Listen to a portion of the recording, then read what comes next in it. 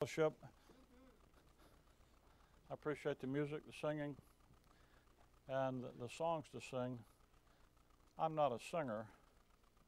In our ministry, I've told people for years, if anybody ever told you they thought you ought to sing in public, maybe you should maybe you should try it. If they sit next to you, they hear you singing. If nobody ever told you to, you probably ought to take their advice too. And people have often told me, don't sing so loud. But I love music, and I love the songs, and to hear those things sung and the joy that's in them. The one song that we were singing, there'd be no sorrow there, no more sickness, no more care. When I was in school in Pensacola, Florida, back in the dark ages, right after Noah got off the ark, I worked for 14 months in a Escambia County hospital. I was a glorified bedpan slinger, an orderly. And in 1969, when you were an orderly, you were a real orderly. It's not like hospitals today. And one of my jobs was I worked on the 4th floor, which is the top floor, the geriatric floor, and I worked at night, 11 to 7, so I could go to school.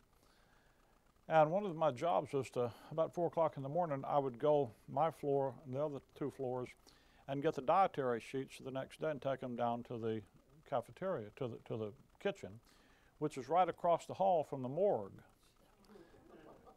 I went to the morgue quite often too with dead bodies, but one of the things I did, I'd walk down that stairwell from one floor to the next.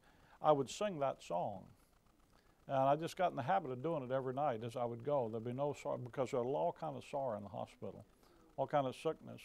But what a day that'll be when our Savior will see. You know, that's such a hope, such a joy, and that's what I get to preach to you about tonight. So we sang songs that fit into that. Before I do that, I wanted to say, and I'll say this for the folks on the internet too, I want to tell you, this morning rather, you saw the congregation and friends surprise Rick and Linda with a gift to honor their 25th, not just their 20th year as pastor, but the 25th anniversary of their wedding, their marriage together. And I performed that too. I enjoy performing weddings. Nobody listens, but I still. And in our assembly, I'm marrying people now, and have been for some time, that I married their parents. It's a joy to marry someone and then have their parents, the kids get grown, them have kids, and then you can marry their kids. And we have a young man living with us now as a college student. He's gonna marry one of our young girls. I married their mom and dad, and I watched them grow up. And it's just a joy to see that, and to see godly generations develop. And it's a wonderful thing to have a part in that. And you have that opportunity here. It's one of the joys of a local church, is to see people grow. And Rick and Linda, our grandchildren, we've enjoyed watching them grow up. When they're young, it's a great thing when Grandma shows up. Grandpa not so much, but Grandma. But when they get grown, get jobs, get out in life, it's, hi Grandma, nice to see you, I gotta go. And so it's not quite as big an exciting thing, but it is for us to see them like that. But I was going to share with you, if you wanted to be a part of that, helping with that anniversary gift, if you'd like to contribute to it, some folks said they didn't have an opportunity to do that and they would like to. So if you'd like to contribute to the anniversary gift for Rick and Linda, you still can do that. Either give a check to the church and mark it for the anniversary, or you can give it to Ricky. He's in there. He'd been collecting the money before, because if they put it in the church, then Rick would have seen the offerings. He checks once a month, the bills and stuff. He would have seen it and been alerted to what it was. But there's some folks on the internet that expressed a desire to help. They have a donation button on the internet site. You can give on that. Just mark it for the anniversary gift. So I say that to you. So it isn't too late to help if you'd like to, and they'll see that the money gets to the right place for them to take that opportunity to celebrate for themselves. I tell you that it's wonderful just to be able to say thank you, to ministry, and you don't often get an opportunity to do that in a real tangible way, and so I share that with you. 1 Thessalonians chapter number 1. And by the way, Brother Dave, he sang for you a minute ago. He's come and sang for us, and actually this year in our summer conference led the singing for us. Brother Marvin Taylor's done that for a number of years. And Marvin's a top drawer guy, and we've enjoyed his ministry. He was, when was this? Bicentennial, back in the 70s. He and his brother were quite well known in the Southern Gospel singing circuit through the Midwest. And when the centennial, back in 1976, is that when it was? Gosh, can you think that was that long ago? Some of you weren't even born then. To me, this is just like yesterday he did this. But he and his brother were chosen out of all the gospel singers in the Midwest to go and represent Southern gospel singing in New York, in Washington, for that. And they've had a tremendous ministry. Our television program, Forgotten Truths, the song that begins that, Marvin wrote that song and sings it. And we've enjoyed his ministry through the years. Marvin's health has failed him, and he has congestive heart failure, and he had to retire. And Brother Dave was kind enough to step into his shoes, big shoes to fill. And David decided he didn't want to fill Marvin's shoes, he'd wear his own. And we appreciate that. I like people to be themselves, and we enjoyed his ministry and look forward to it in the future. I say that to you so that you know you're welcome to come back to the Midwest too for our summer conference in July. It's beautiful weather in Chicago in July. It's not, it's kind of warm here in July. Have you noticed that? All these winter visitors come and they go home in the summertime. There is a reason for that. People kept telling me it's 32 degrees in Chicago today, but in July it won't be 110. And if it gets to be 100, which it might once or twice every 3 or 4 years, the next day it probably won't be out of the 70s. So it's good. And we put the conference in the latter part of July, so it's the warmest part of the year for us, so that you wouldn't feel too unfamiliar with the territory. But the big thing is we have a good time in the Word. All these meetings, I travel 15 to 20 times a year in Bible conferences like this. And it's wonderful to see God's Word preached and loved and appreciated all over America. And from the farthest, when we're in Oregon in September, 2 weeks later, we're in Portland, Maine, all the way across the United States. And there's a conference in Maine 2 weeks after that. And 2 weeks after that, I'm somewhere else. I can't remember all right off the top of my head. We go to Tennessee and then the Carolinas and so on and so forth. 2 weeks from now, I'll be in New Orleans for a Bible conference down there. I'm not the dumbest guy that's ever walked. I'm not really a smart fellow, but January, for 35 years, I've gone to Florida. February, gone to Southern California. And we've been doing that since the early 80s. I moved to Chicago in the early 80s, 79.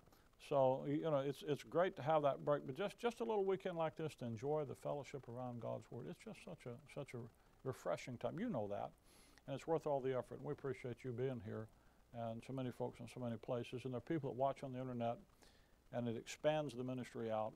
And there's a hunger today like literally like never before. I had a note from my office today, and one of the ladies that answers the phone, and she says, she identified a radio station in Ohio where we're on 5 days a week with Daily Bible Time. He said, we're getting such response from that radio station. It's just overwhelming, the hunger and the response from that. And the same things like down in New Orleans. We're on the radio down there 5 days a week and the TV program. And it's just wonderful to see the response, people's eagerness to hear God's Word and just enjoy it together. And I thank God for that and for the privilege of being a part of it. And you're a part of that, and it's a great thing. He didn't show you. He's got the tattoo from the there he is. He won his team's Lumberjack Award. Now, John Verstegen won our team, but he can't show you where they put his. I'll leave that for you to wonder. But he got the stamp too. Now, he's going to have to explain to his wife how come he got it and why it's where it's at. He had his wife with him, so I guess she's the one who decided where that would go. Made a public display, okay? Father, we thank you this evening for your word. We just pray as we look at these things tonight, they might encourage and lift our hearts and spirits. We thank you for today and the time to study your word and hear it and be taught, to be believed, and to be taught in a way that instructs us, that we too can trust and believe it.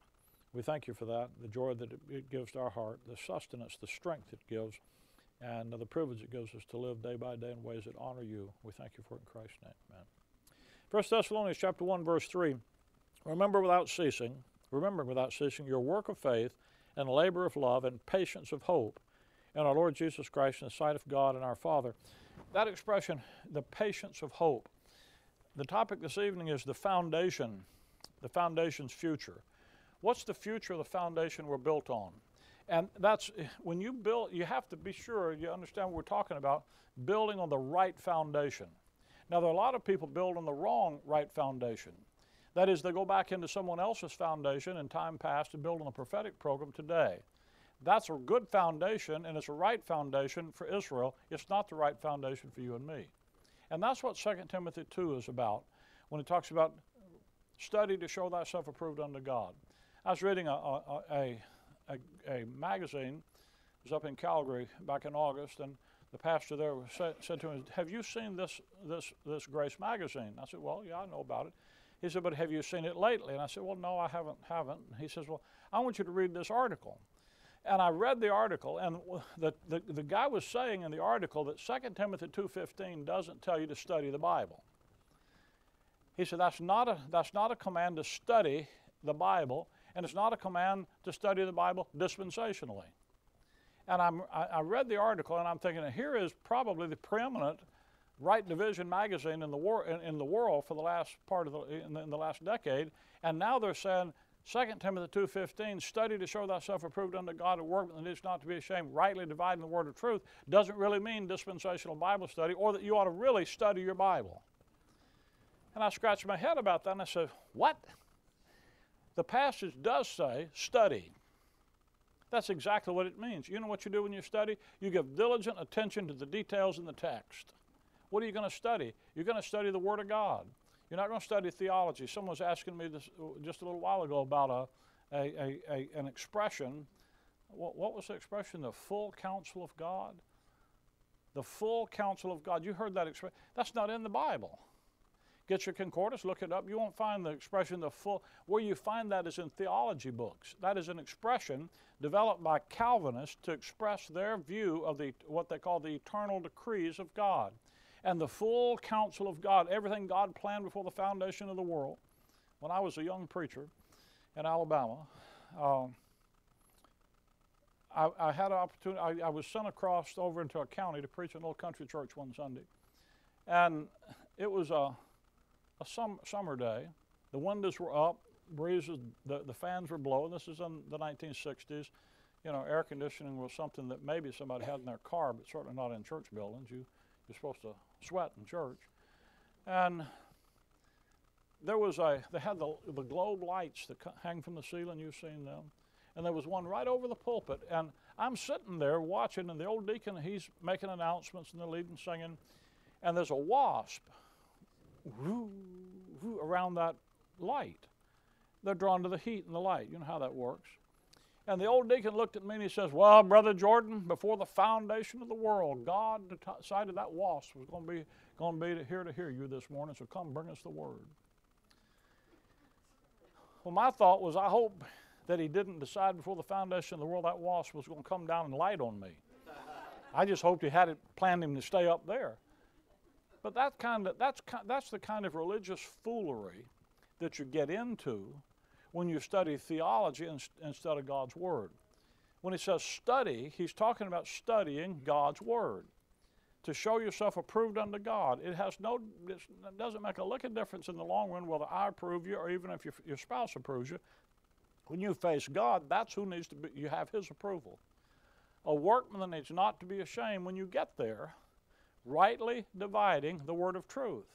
So what you're going to rightly divide is God's Word. That's what you're studying. That's how you study it, and that's why you study it. And when he says that, rightly dividing the word of truth, I try to tell people, when you rightly divide the word of, there is no error in the word of truth. When you rightly divide it, you make the distinctions in the Bible that God makes, and you divide between them. The great distinction is prophecy and mystery. Well, make that division and do it correctly. He's not talking about, the way that verse is usually read, is that you should rightly or properly handle the Word of God. In fact, I've seen books by that name, Properly Handling God. That is not what the verse says. That is a translation of that verse that in English translation that comes out of the Latin translation, the Latin Vulgate. When it says rightly dividing, you know what it says in the Greek language? Rightly dividing. It's that easy. It says, well, it doesn't say that in Greek, it says it in Greek words. Orthodomeo is a Greek word. We don't talk like that. We use English. So the English way you say that in English, rightly divide. That is not the idea of dividing error from truth. That's what most people teach because they don't understand dispensational Bible study. He's not saying put error over here and truth over here. He's saying there's no error in the word of truth. And he goes on in that passage to explain a fellow who had erred concerning the truth, and what he said was that the resurrection is past. He didn't say there was no resurrection. That would be an error. That would be heresy. But the guy didn't say there was no, he said there is a resurrection, it's just past. Now, if your resurrection is past, what's over with? The dispensation of grace. If the dispensation of grace is over, where are you? In the tribulation. So people were teaching, John went over it this morning in Thessalonians, there were some people teaching those folks that they were in the tribulation. To get in the tribulation, the rapture's got to be over with. That is you draw a line and you put things on the line, the timeline, and that's what dispensational Bible study is about. So when you do that, you realize that where we are today, we are looking to the future. Now, I drew that little chart, that little building last night. John went over how that structure works this morning. And when you build an edifice, you edify people. You build that structure. You lay the foundation. That's Romans. Rick went over that. Then you build the structure. That's where Paul's epistles build on that foundation. The book of Ephesians does that. Then you put a roof on the building. And that's what Thessalonians does. And you get in that roof. When you have a roof on a house, one of the things you do from a roof is you can get up there and look around and see the surroundings, see what's there. A lot of times you have a little poop deck up on the roof, a little observation deck. So you can look around you and see what's going on. It's also there to protect you from the sun, from the elements, so that they don't get into your house and drain things down. The roof is sort of like the future. Romans gives you the orientation to grace, your foundation. Ephesians gives you the goal of why God's formed the body, the fullness of what he's doing today. And the roof, Thessalonians, the doctrine there is about the future and the glory that's going to be revealed in us. And by the way, the pastoral epistles, they look toward the godly. You know, the word godliness doesn't appear except in pastoral epistles, where it first shows up. People talk about we're godly. That's the activity that is produced by the life of God's Word working in his people in and through the local church. So you see the issue of godliness, that truth in the house, living in that house, and there you see the fellowship of the mystery, and the whole thing works together. The foundation's future is we're up on the roof now. And we're going to look toward what the future holds. Now, understand, Israel's program has an ages to come. Our program has an ages to come. And what happens in the future is the promise and the prospect and the hope of this guy back in time past takes place out in the future. What was this prospect? Go back with me to Acts chapter 3.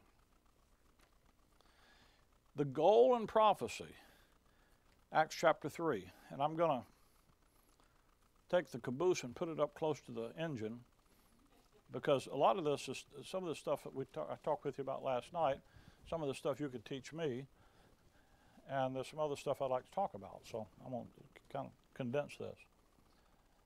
In Acts chapter 3, verse 18, Peter is talking about prophecy. He says in verse 18, "But those things which God before hath showed by the mouth of all his prophets that Christ should suffer, he hath so fulfilled." Everything that the Bible had said up to this point about the crucifixion of Jesus Christ, he has fulfilled it.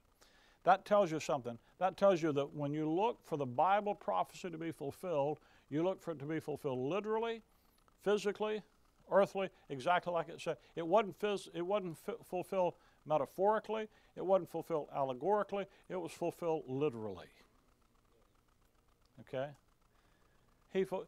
When he's on the cross, John 19, it's one of the most fascinating passages. Hold your hand and just look back at John 19.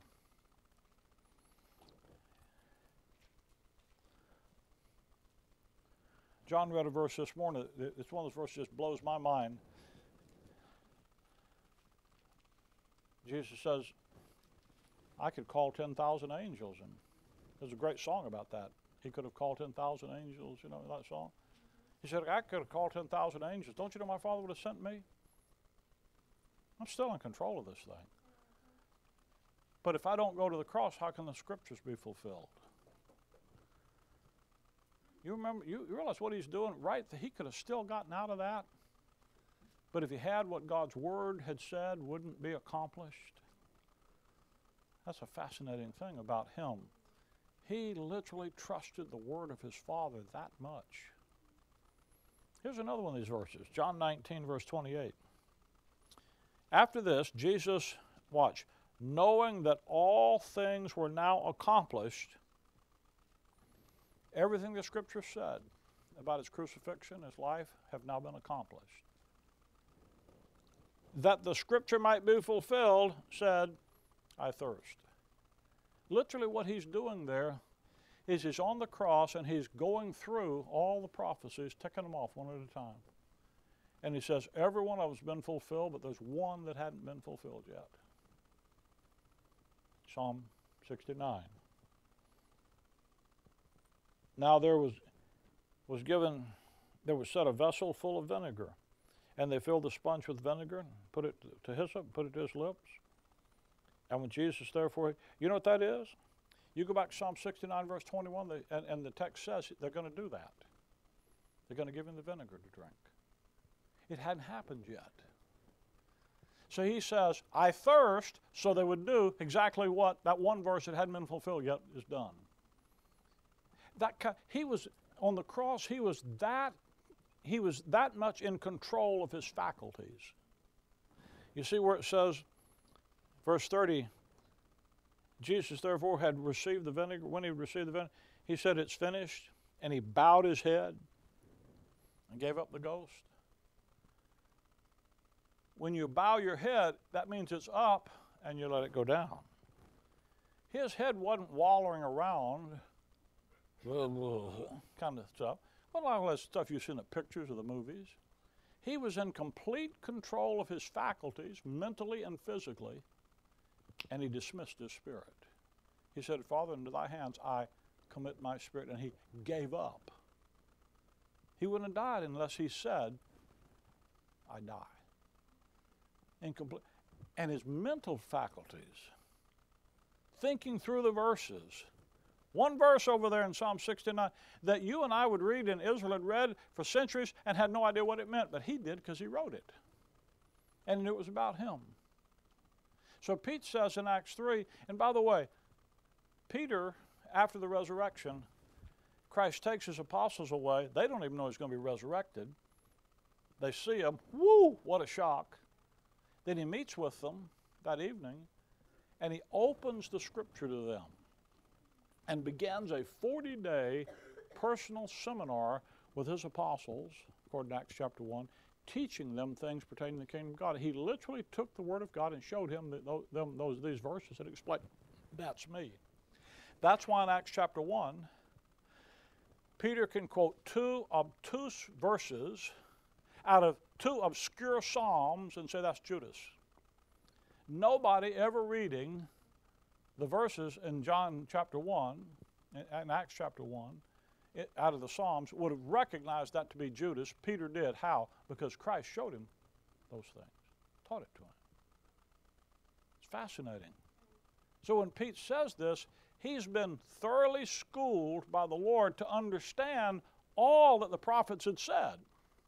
You remember Acts 18, they didn't understand any of it. But after the cross, he opens their eyes and unfolds to them the things that are in the prophetic scripture. So when Peter says this in Acts 3:18, he knows wherever he speaks. He says, it's all been fulfilled. The first coming, right up, Pentecost, this is that which Joel had spoken. It's all been done. Repent ye therefore, verse 19, and be converted. Now he's going to say that your sins may be blotted out when the times of refreshing shall come from the presence of the Lord, and he shall send Jesus Christ, which before was preached unto you, whom the heavens must receive until the times of restitution of all things which God has spoken by the mouth of all his holy prophets since the world began. For Moses truly said unto the fathers, a prophet like unto the Lord your God, shall the Lord your God raise up unto you of your brethren, like unto me, him shall you hear in all things whatsoever he shall say unto you, and it shall come to pass that every soul which will not hear that prophet shall be destroyed from among the people. Pete's saying, hey, everything's been fulfilled in prophecy. You need to repent because he's coming back. And when he comes back, he's going to destroy people that don't follow his word.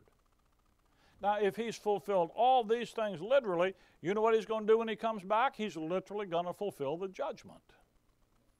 He's sitting at the Father's right hand at the Father's invitation, Psalm 110, verse 1. He quotes it in chapter 2, till he makes his foes his footstool. That's an interesting verse. Psalm 110 says, come and sit at my right hand until I make your enemies your footstool. When Peter quotes it, he adjusts that a little bit, and he says, sit at my right hand until I make your foes your footstool. Now, an enemy is a foe, and a foe is an enemy, but there's a different class. There's a little shade of difference. An enemy can be your enemy and just be looking at you across the fence. A foe is an enemy who is actively engaged in activity against you. You follow the difference in that? Pete's saying, hey, the time for him to pour the wrath out's coming. You better get right. If they were to repent, if they didn't repent, the judgment's coming. So the advice is repent and be converted, that your sins may be blotted out when he comes back instead of him pouring his wrath out on you. But notice what he calls Christ coming. When the times of refreshing shall come from the presence of the Lord. Did you ever sing that song, There Shall Be Showers of Blessings? You know that old song? I was raised on that. I was raised on a lot of goofy songs. That comes out of the book of Ezekiel. When God talks about when the kingdom comes, there are going to be these showers of blessings that he pours out on Israel, a time of refreshing. In fact, the second advent of Christ is described as the dew in the morning on the grass, refreshing the grass, like a rainstorm. There literally will be a rainstorm associated with it, but it's described metaphorically in other passages about the refreshing of the morning, where he's going to refresh the earth. Then in verse 21 he says, whom the heaven must receive until the time of restitution of all things. You see, the future in prophecy is God is going to restore his creation back to its original intended purpose. You follow that? That's the goal of prophecy in the earth. What was God's plan for man when he put him in the earth? Do you remember? Genesis chapter 1, we need to look at that. He said, well, look at it, Genesis 1. Genesis 1, verse 28. Genesis 1, verse 27. So God created man in his own image. In the image of God created he him. Male and female created he them. And God blessed them and said unto them, be fruitful. I'd like to point out, when he said be fruitful, they were already married. In our day, people think being fruitful without being married is sort of the norm and standard. In the Bible, it wasn't that way. In Scripture, children the fruit of marriage are designed to be in homes, two-parent homes, mom and dad, unless some tragedy comes.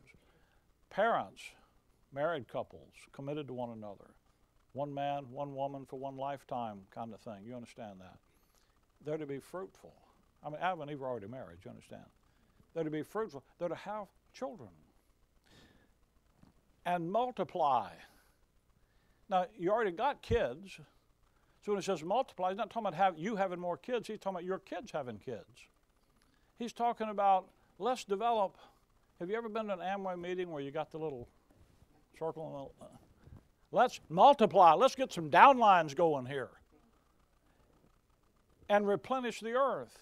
What he's talking about is developing a culture, developing a family that passes on values and understanding to their children, who pass that on to multiple children. And we're filling the earth back up with a creation. We're replenishing the earth with a creation that is following the image and likeness, the purpose that God has for the creation. Now he tells you what that is. To replenish the earth and subdue it and have dominion over the fish of the sea, the fowl of the air, and over every living thing that moveth upon it. The mandate that God had, the purpose for which God created man, come back with me to Psalm chapter 8, had to do with going out and repopulating the earth with a creation, with creatures who are going to use the earth the way God intended it to be used, to have dominion over it. The verse we read in Colossians 1:17 last evening, that by him were all things created, and for him. See, he created that universe, he created all that government in the universe and in the earth, not just created it, but he created it so that it would accomplish his purpose. Psalm 8, you know this verse, this chapter, great psalm. I was sitting there a minute ago, we sang that song about hallelujah. Did you know the word hallelujah is not found in the Bible? You say, what? It's not. Now, you didn't know that, did you? And you don't believe that, do you? But you're scared to wonder about it because you'd think I would know. Get your concordance out and look. It's not found in the Bible. In the Bible, it's alleluia, no H. Now, you know, I don't get bent out of shape because we say hallelujah. We stick an H in there. The reason that is the Greek language doesn't have an H. They have a rough breathing over the original alpha, and we say, they would say it with an H, but they don't have a letter H. So in your Bible, it doesn't say hallelujah, it says alleluia. Then in all your hymn books, it says hallelujah. I was in, where was it, Prague, and I was in the hotel. I couldn't find anybody who spoke English, and I'm in the lobby, which is the only air-conditioned room in the hotel, and I see a guy sitting reading the Bible. And I went over to him and said something to him in English, and he looked at me. No, I could see the Bible in English. I didn't know, what do you say? And I'm trying to say something, and he looked at me. He said, hallelujah. I said, amen. That's the only communication we had, but we knew those. Psalm 8, O Lord, how excellent is thy name in all the earth. Who has set thy glory above the heavens? Out of the mouth of babes and sucklings hast thou ordained strength because of thine enemies. That thou mightest still the enemy and the avenger. When I consider the heavens, the work of thy hands, thy fingers, the moon, the stars, which thou hast ordained, that's Genesis 1. What is man, that thou art mindful of him? Or the Son of Man, that thou visitest him? For thou hast made him a little lower than the angels, and hast crowned him with glory and honor. Thou madest him to have dominion over the works of thy hands, that thou hast put all things under his feet. That's what we just read in Genesis. But why did he do that? Verse number 2, there's an enemy out there, and man is to go out and avenge that enemy, avenge God against that enemy, that thou mightest still the enemy and the avenger. And so he put man on the earth to go out and subdue it, to go back and win it back, because there's a rebellion taking place. And in Genesis chapter 1, those 6 days, what he does is he repurposes creation after it's been overthrown by the adversary, and he puts man there to go out and be his regent in the earth to win it back. And the purpose that God put man in the earth for was to go out and to subdue the earth and put it back under the headship of Jesus Christ. Now that purpose that God had in time past is what's going to be accomplished in the ages to come. That's what the kingdom program in the earth is all about. And that's what Peter's talking about when he talks about the restoration of all things. Go back to Acts chapter 1, look at verse 6. This is almost, in my mind, a comical passage. I don't know about you, but I read these things and I think about them, and sometimes I get, I just get ideas. In verse number 4, it says, and being assembled together, this is the 11 apostles are with Christ. You said the end of verse 1, verse 2, that the commandment, the apostles whom he had chosen, this is who he gives the commandments to. Verse 3, to whom also, the apostles, he showed himself alive with many, after his passion with many infallible proofs, being seen of them, the apostles, 40 days, and speaking of things pertaining to the kingdom of God, and being assembled together with them, that is the apostles, commanded them, the apostles, that they should not tarry or depart rather from Jerusalem, but wait for the promise of the Father, which saith he, ye have heard of me. For John did truly baptize with water, but ye, the apostles, shall be baptized with the Holy Ghost not many days hence. When they, the apostles, therefore, were come together, they asked of him, saying, and when it says they asked of him, that wasn't a casual discussion. They literally, at this point, are interrogating him. It wasn't just, hey, what do you think about this, Jesus? Listen, you've been teaching us this stuff, and we see this stuff, and we get it, but Lord, wilt thou at this time restore the kingdom again to Israel? All the stuff you're talking about, we get it, we see it. When's it going to happen? First Peter, he said that was the question. The prophets would see this stuff. They didn't understand what they wrote about, but they were given to understand that it had to do with the future. And they didn't understand what or what time it's going to be accomplished. Now these guys are getting the what. So when's the time? But notice what they ask. They inquire about, wilt thou at this time restore again the kingdom to Israel? They're looking to the restoration. They're looking for the times of restitution of all things. Now the key word in that passage to me is the word again. What kind of kingdom had Israel already had? A literal, physical, visible, earthly, Davidic kingdom headquartered in Jerusalem. That's the only kind of kingdom they ever had.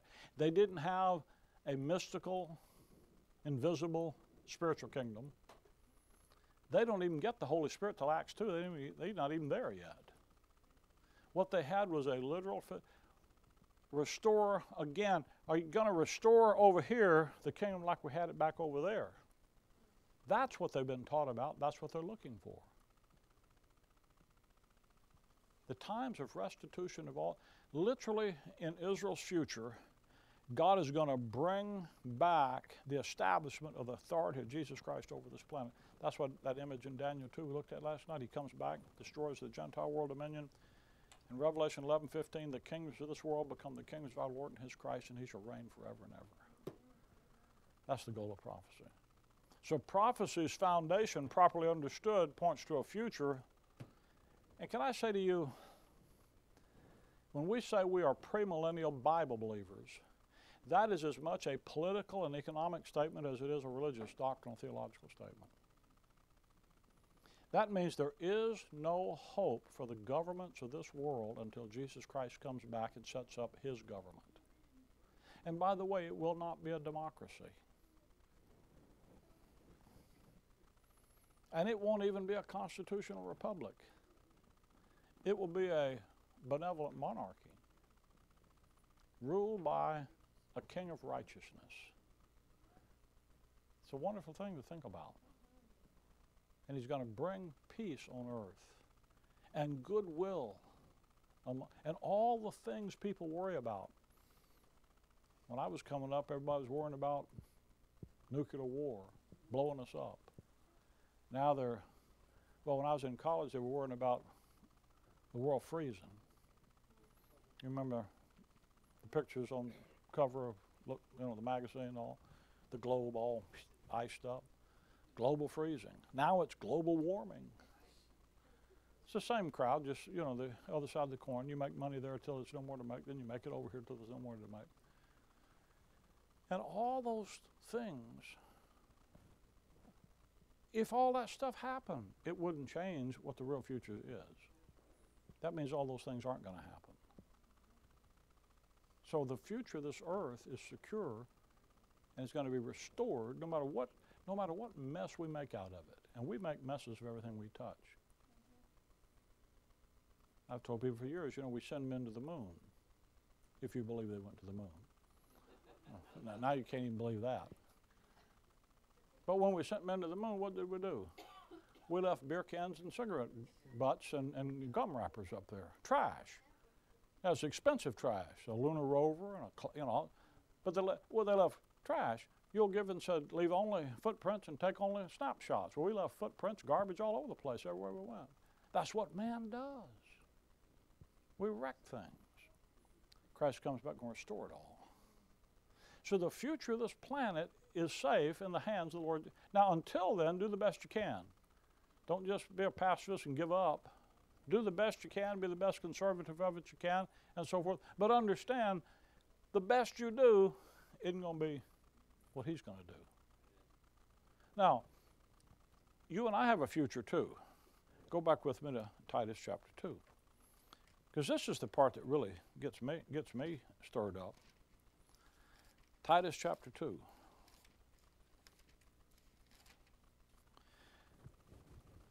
Titus chapter 2, verse number 13. Looking for that blessed hope and the glorious appearing of the great God and our Savior, Jesus Christ. Now, isn't that something to look forward to? When I stand on the foundation of grace and I look to the future, the foundation I'm standing on doesn't just tell me look for the earthly restoration and order of things. It says look to something that's going to be the glorious appearing of the great God and our Savior, Jesus Christ. Now what that's talking about, by the way, it says the blessed hope. That word blessed means exciting, joy. Come back with me to Ephesians chapter 2.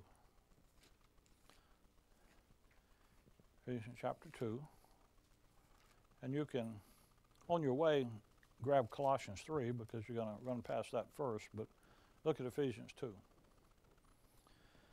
Ephesians 2 verse 4, but God, who is rich in mercy for his great love when he hath loved us, even when we were dead in sins, hath quickened us together with Christ, by grace you are saved, and has raised us up together and made us sit together, where?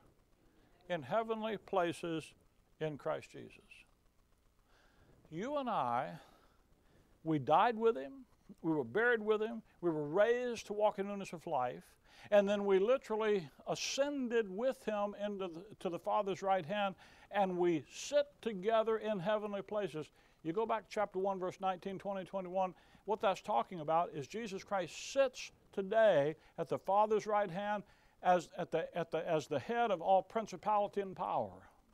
And you and I are seated there with him. We literally share in the authority of the Lord Jesus Christ in the government of the heavens. What a calling. That's what God's intent, that's what God's identity, that's what the status God has given you, a rascal like us. You talk about a blessed hope. You talk about a position in the family. The reason, verse 7, that in the ages to come, in the future, he might show the exceeding riches of his grace and his kindness toward us through Christ Jesus. He's literally got a future. The blessed hope, the glorious appearing of the great God and our Savior has to do with Him demonstrating His kindness and His grace,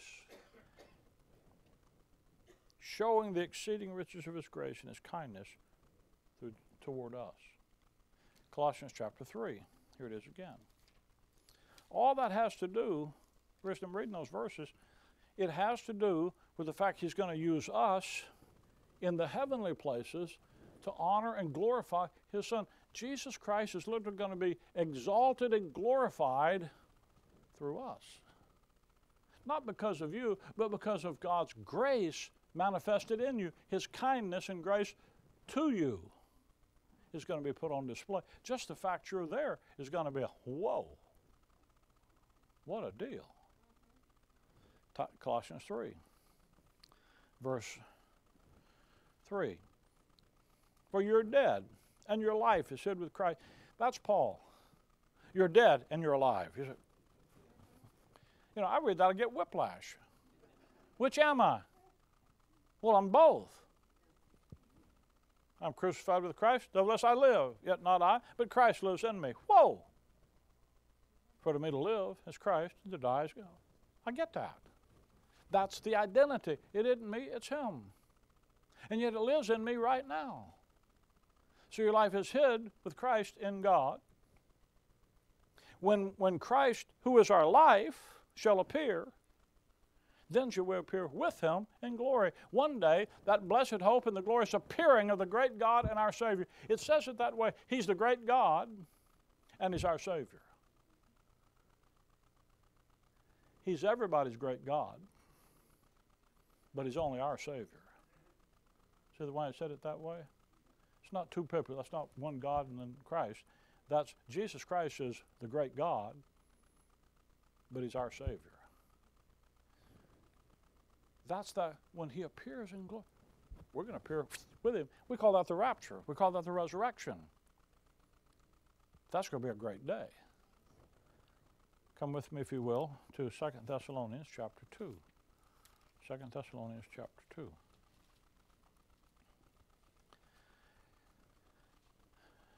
Second Thessalonians 2, verse 14. Whereunto, talking about the salvation, He had called you by our gospel, notice, to the obtaining of the glory of our Lord Jesus Christ. Paul doesn't say, I saved you to keep you out of hell. Now, that's a good thing. And He does keep you out of hell. Being justified by faith, we have peace with God. That keeps you out of hell. And I was excited about learning that. Dave talked about that song. The night I got saved, I did not get saved for the glory of God and the good of humanity. I got saved because I didn't want to burn like a torch and fry like a sausage. I believed it was better to be hell scared than hell scorched. And I'd spent months realizing I was lost and I didn't know what to do to get saved because I was told believing was doing something. And friend, I did everything, anybody, my church, anybody else's church, my uncle's church, whatever, I did anything everybody told me to do. And none of it worked. Because working doesn't work. The night I realized it was just my resting in what he did, His work was what counted. I said, I'll rest in that, I'll trust that. And got saved. I got excited. Thrilled me to death. My head's bouncing off the ceiling. I went and told the youth pastor of the church I was in, oh no, Ricky, you've already been saved. I said, no, I just got saved. Aren't you listening? The pastor said, oh no, Ricky, you've been saved. Long time. I did catechism when I was 12. My mama had a certificate in the cedar chest where, I was a fit member of the kingdom of God, working in the kingdom of heaven with all the privileges and rights thereof. Did you ever take catechism? Stood in front of the church, had to answer a question. I was scared to death. I learned that if you had to answer questions like that, answer early because you know a few answers and they're going to ask them quick. And I was scared to death they were going to ask me a question I couldn't answer. So I got right up in the front of the line, got my question, I answered it. been lost and gone to hell until I heard the gospel. Big thing for me. You know what I discovered? I've been studying the Bible. What I discovered? Me getting saved, as great as it was, it's like a little footnote on page 23 of a 24-page contract. Because there was something so much bigger than what God put me in. And it wasn't simply about me getting out of hell. It was about I became a part of something God was doing to exalt and honor His Son. That little song we sing, turn your eyes upon Jesus, look full in His wonderful face, and the things of this earth will grow strangely dim in the light of His glory and grace. If you just look at Him, quit looking at yourself, quit looking at what you do and what you don't do and all the failures that you go through and all the misery that you produce in life. Listen, He knew all about that 2,000 years ago when He died for it. You act like it's a shock. You didn't shock Him. He's been dealing with dudes like you for 6,000 years. Nothing you're going to do shock Him. Nothing you're going to do that He didn't provide some redemption for it at the cross. You act like it's something special because you want it to be special. And your stuff ain't special. It's rotten. But He's special. And who He makes you in Him. And when you get your eyes off of yourself and you put them on Him, and the way to get your eyes off yourself, because we live from day to day, circumstance to circumstance, and self gets in the way, is to look at Him. And when you look at Him, and you get enough of a vision of Him, you realize, wow, I've been looking at Him, I forgot to look at myself. That's the thing. Guy calls up our office and talks to Brother Keeble. The guy says, I'm going to commit suicide, and I just want to call and tell somebody. Ray says, how are you going to do it? He tells him how he's going to do it. That's the first key that it might happen. He says, well, can I talk to you for a minute before you do? He said, yeah. He takes his Bible and starts talking Bible to the guy. And they talk Bible for about 20 minutes. And Ray says, have you thought about killing yourself? The guy said, the guy's going to kill because that's all he can think about. And Ray says, the last 20 minutes, have you been thinking about killing yourself? He said, no. He said, why not? Because we've been talking Bible. He says, is there an answer for that in you? For you in that? You don't want to think about killing yourself? Maybe you ought to start reading Romans. He said, it won't work. Well, how do you know? See, if you'd have done it, you'd know that it worked. John mentioned this morning, you just read Paul's. Did you know you could read Paul's epistles through in 29 days if you read 3 chapters a day? 37 chapters in Paul's epistles, divide that by 3, you get 29 days. Every month you could read Paul's epistles one into the other. Now you're too lazy to do that, too busy and too self-absorbed to do it. But if you did it, in 6 months you wouldn't even know yourself. Dude, you should swear she's married to a different guy. Yeah, no, okay, now she's telling you to do it. See that? Okay, I'll leave that between y'all. I'm honest. Listen, God's Word works, and it doesn't take forever. When it says the Word of God is quick and powerful, that word quick means alive, but it doesn't mean alive, it means quick. I go to the hospital and see somebody that's near death, and they're not quick. They're alive, but they're not quick. The older I get, I'm still alive, but I'm not quick. That word says quick because God's Word is not just alive and slow to act. It will get the job done and doesn't take forever if you believe it. Because it's got life, it's power, got a dynamic in it, and it does work. And no matter how far into things, the slavery of life and the habituation of sin you've become, it brings the liberty that God's given you in Christ into your life when you believe it. And you can't believe it unless you read it and take it in. They received the Word of God, and because they received the Word of God, they believed the Word of God they received of Paul as it was the Word of God, and it effectually worked in them that believed. But they received it first. You'd change your life just by doing that. And by the way, if you're a dog slow reader, you could read 3 chapters in about 30 minutes, so just turn the news off tomorrow night. That stuff don't make it, all that stuff does make you mad anyway. I don't care if you watch Fox or MSNBC, both of them make you mad, whichever one you like. And you just get mad. And you know what getting mad does? All it does is hurt your dog. You wind up kicking the dog off the couch or something. Didn't make, you read Paul's epistles, just read 3 chapters, just try it. And you know what it'll do? It'll make a difference in your life for eternity that you'll like. Your flesh might not like it, but your heart will. Now, we'll go back here. Look what he called you to, verse 14. Not more than just keeping you out of hell, to the obtaining of the glory of our Lord Jesus Christ. Do you understand that what's going to happen to you in the resurrection is you're going to share in the glorification of Jesus Christ in the heavenly places? That's your future. Look at Philippians chapter 1. I'm convinced that people miss this verse because they get caught in the first half of it and miss the second half, and the second half is the issue. Philippians chapter 3, verse 20. For our conversation is in heaven, from whence also we look for the Savior, the Lord Jesus Christ, who shall change our vile body, that it may be fashioned like in his glorious body. And we stop there because we think we're going to get rid of this old carcass and get one like his. Glory! Whoo! Hallelujah! That is going to be a wonderful day, isn't it? The old preacher said, no more baldness, no more bifocals, no more bridge work, no more bulges, and no more bunions. And the older you get, the more you think, what a day that's going to be. Now, when you're young, you know, you look at yourself and you say, man, I'm okay. Give yourself a little time. I look around the room here, most of you know what I'm talking about. But that isn't what that verse doesn't stop there. You're going to get a body fashioned like in his glorious body, not just to get you out of a tough time, according to the working whereby he is able even to subdue all things unto himself. What do you think those all things are? They're those all things that we've been reading about in Colossians and Ephesians. You're going to get a glorified body, a new body, fashioned.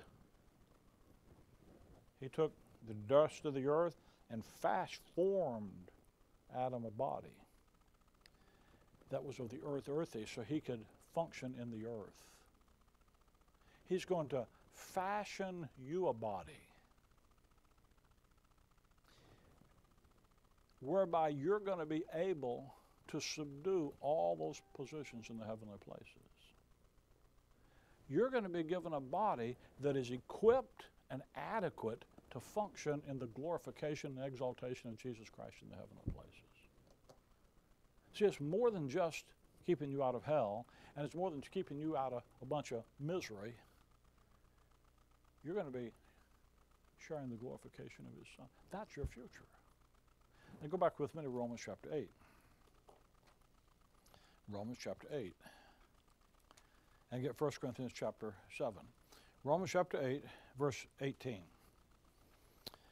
For I reckon that the suffering of this present time, so here we are in the present time, but now, are not worthy to be compared with the glory which shall be ages to come revealed in us. See that? Present time, ages to come. For the earnest expectation of the creature waits for the manifestation of the sons of God. For the creature was made subject to vanity, not willingly, but by reason of him who hath subjected the same in hope. So what's the hope? What's the earnest expectation of the creature? I told you, verse 19, the manifestation of the sons of God. By the way, that's a great definition of hope. The earnest expectation. Our manifestation. Because the creature itself also shall be delivered from the bondage of corruption into the glorious liberty of the children of God. We're going to appear with him in glory. And he's going to take all that stuff out of the way, and he's going to just exalt the Lord Jesus Christ and his purposes. And that our manifestation, he's going to show forth the exceeding riches of his grace and his kindness toward us. That's what the future holds for us. Now, we live in the nasty now and now. So verse 22, he says, for we know the whole creation groaneth and travaileth in pain together until now. Not only they, but ourselves also, which are the first fruits of the Spirit, even we groan within ourselves, waiting for the adoption, to wit, the redemption of our body. So what we're waiting on is getting out of here with the resurrection. And when the resurrection takes place, you're going to get that new glorified body, fashioned like His glorious body, that can go up there and subdue all the things in the heavens and manifest His will, His glory, His purpose there. Now, we think of the hope as the rapture. The rapture begins the hope. Actually, the rapture is called the day of redemption. That's what verse 23 is, the redemption of your body. The day of Christ is that exaltation out there in the ages to come. Sometimes people question whether the rapture, the timing of the rapture, is a part of our hope. Well, if it's our hope, and it's in the other people's hope, it's not. In other words, if you take our hope and put it in Israel's hope program, then it doesn't work. The timing of the rapture, that's that thing in 2 Timothy. They said the resurrection's past. Well, then the timing of your resurrection does matter. You can't say it's past if it hadn't happened. But the issue isn't just the timing. The issue is where you're going and what you're going to be doing when you get there. Because what the rapture does, what the resurrection is, it concludes the dispensation of grace. Prophecy starts back here, and the conclusion, the culmination of our salvation is in the heavens. So your future, what you're doing as you walk by every day, is that's what you're waiting on. And the reason the idea of the pre-trib rapture, pre-prophecy rapture is important is so that you can have the proper earnest expectation. We're to look. See, our attitude about the resurrection, about the rapture, is we're to be looking for it. And if you don't think it's going to happen for another 7 years, it's hard to look for it. Look over with me at chapter 13, Romans 13. Romans 13, verse number 11. And that knowing that the time, that now it is high time to awake out of sleep, for now is our salvation what? Nearer than when we believed. Then when you think about the rapture, what should you think about it being? Nearer than yesterday. Okay. The night is far spent, the day is at hand. Now, the attitude that we should have, or he's saying to have, is that if something is far spent, it's basically over with. This is not date setting. It's just saying, hey, my attitude about what's coming, my expectation about what's coming, is that we've already lived. The day is far spent. Have you ever far spent something? You know, you go to the mall, and you got so much money to spend, and you come home and say, I far spent today. That means you spent it all and a little more. The day has gone on longer than we expected it to. You follow that? That's the way we're to think about the dispensation of grace, amazed that it's gone on this long. Look at 1 Corinthians chapter 7. Here's a passage that gets really misunderstood. 1 Corinthians chapter 7, verse 29. But this I say, brethren, that the time is short. Now, when something is short, you go up to the counter and you're going to pay your bill and you say, uh-oh, I'm short. What does that mean? I don't have enough money. If the time is short, that means it's limited. It's not exhausted. It's limited. It's passed away. When it talks about the time, look back at verse 26. I suppose, therefore, that this is good for the present distress. Paul's giving advice about marriage, and he talks about marriage in connection with the present distress. Now, the way that verse is often taught is that, well, they were going through some really bad times right then. And so during the really bad times they were going through at Corinth, these things ought to apply. And later on, when things settle down, they don't apply. But you know, I got thinking about that. That really is not what he's talking about. We just read the verse over there in Romans. I reckon that the sufferings of this what? Present time. What's that? That's the dispensation of grace. Doesn't 2 Timothy 3:1 say that in the latter times of the dispensation of grace, the last days, perilous times shall come? You know what the nature of the dispensation of grace is? The present distress. He's not, and by the way, there wasn't any really bad distress going on when Paul wrote Corinthians. He's not talking about standing up against persecution. He's standing up, John went over, talking about standing up against worldliness. The present distress that's the nature of the dispensation. And in the dispensation of grace, time's short. In other words, the attitude, the natural attitude of the nature of the dispensation we live in is distress, and the time we're living in is limited. That's where you get the concept of a perhaps today. Perhaps today. If not today, perhaps tomorrow. Can you imagine the magnitude of the grace of God that's extended that day of grace one more day to reach you? And if you get up tomorrow, it's another day of grace. It's another opportunity of grace. Go back with me, if you will, to 2 Thessalonians 2. I think that somebody says, Brother Rick, is there a verse in the Bible that teaches a pre-trib rapture? I just think I read a few of them to you.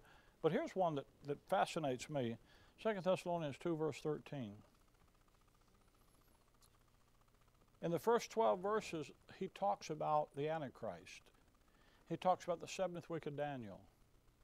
He talks about what we call the tribulation. Verse 3, he says, for that day should not come except there come a falling away first, and the man of sin be revealed, the son of perdition. The man of sin, the son of perdition, that's the two sections of the Antichrist ministry in the tribulation.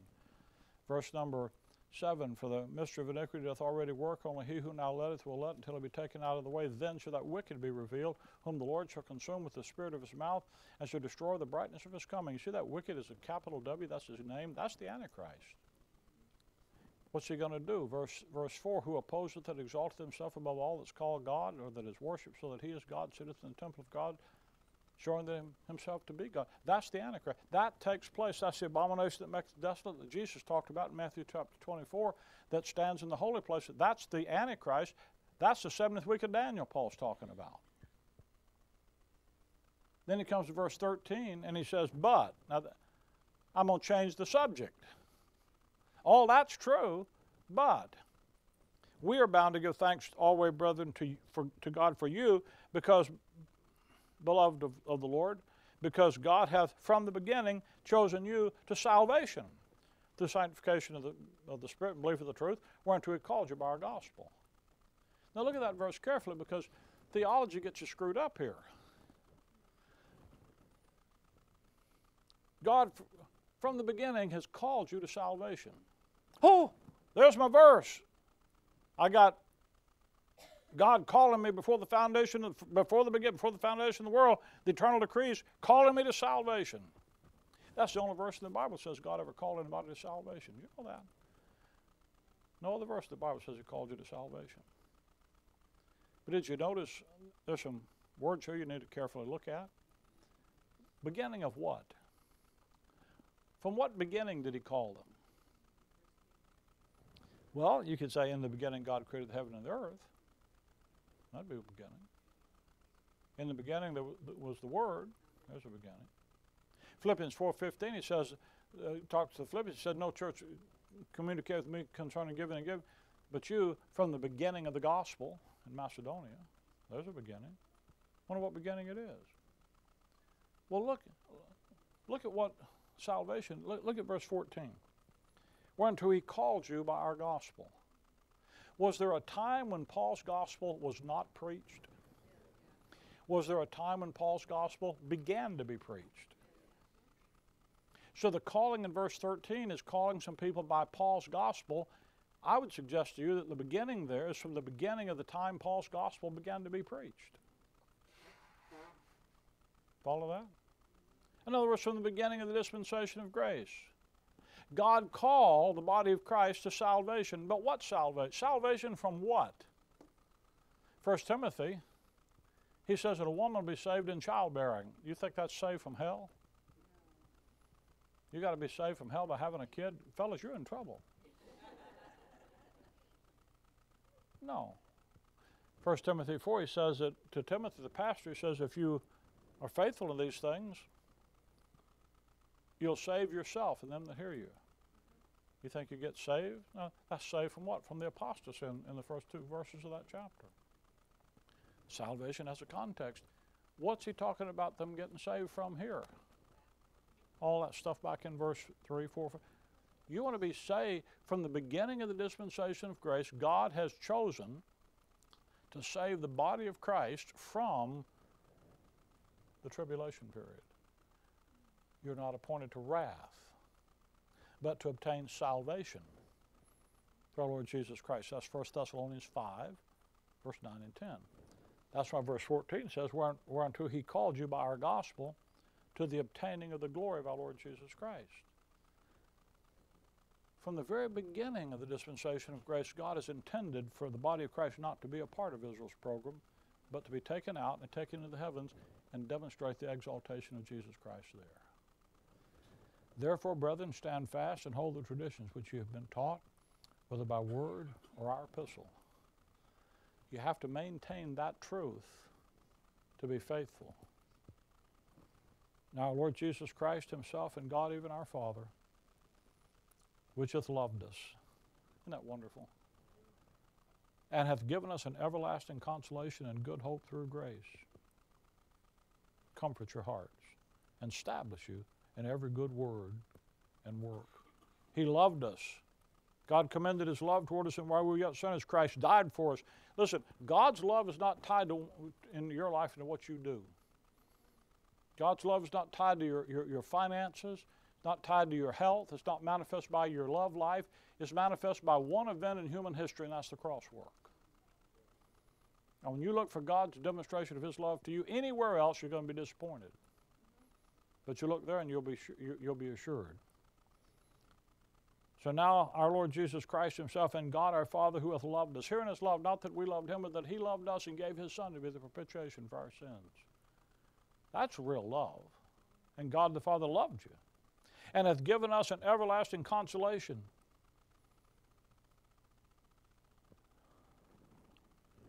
Isn't that wonderful? You've got every problem you face in life today, you've got a consolation in Jesus Christ. One of Job's miserable comforters looked at him and says, Job, are the consolations of God too small for you? Don't let them be for you. And good hope. You got a future, folks. Understanding what it is helps you to appreciate it. And the more you understand about it, the more you can appreciate it. But you know, when I read those verses, when I was a kid, we used to sing a song, every day with Jesus is sweeter than the day before. Every day with Jesus, I love him more and more. Jesus saves and keeps me, and he's the one I'm living for. Every day with Jesus is sweeter than the day before. That's it. And every day you walk with him.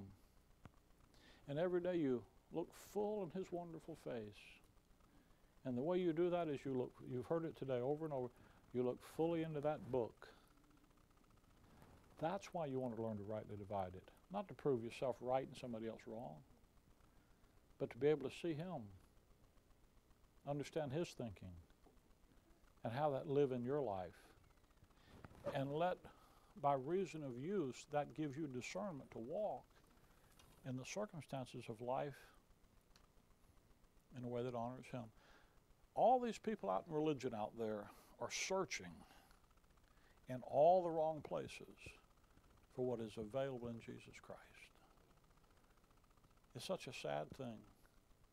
They're searching in thousands of experiences and things that are so much smaller than He is. Sometimes it's the world. Sometimes it's religion. But it's all tiny compared to Him. He's where the life is. And the good thing is that the life we have in Him, no matter how dumb you think you are now, it's going to be wonderful out there. And when you look at that future,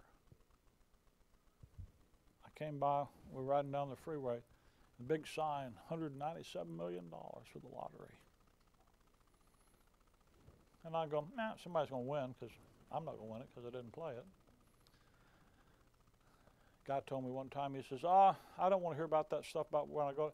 I'm having a hard enough time getting by through the day. I can't worry about the future. And I thought, if you won the lottery, first question they asked you, what would you do? Well, I just wouldn't change. You lying rascal. You know you would change. Said, I don't think I'll quit my job. Yeah, you would. You know. You'd sing 9 to 5 to your boss tomorrow on the phone. But, you know, if you won the lottery, it would make a difference about how you looked at today, because you know your future is absolutely, totally financially secure. When you know your future is absolutely, totally, eternally secure, it does make a difference how you look at today. Go sing that song, will you?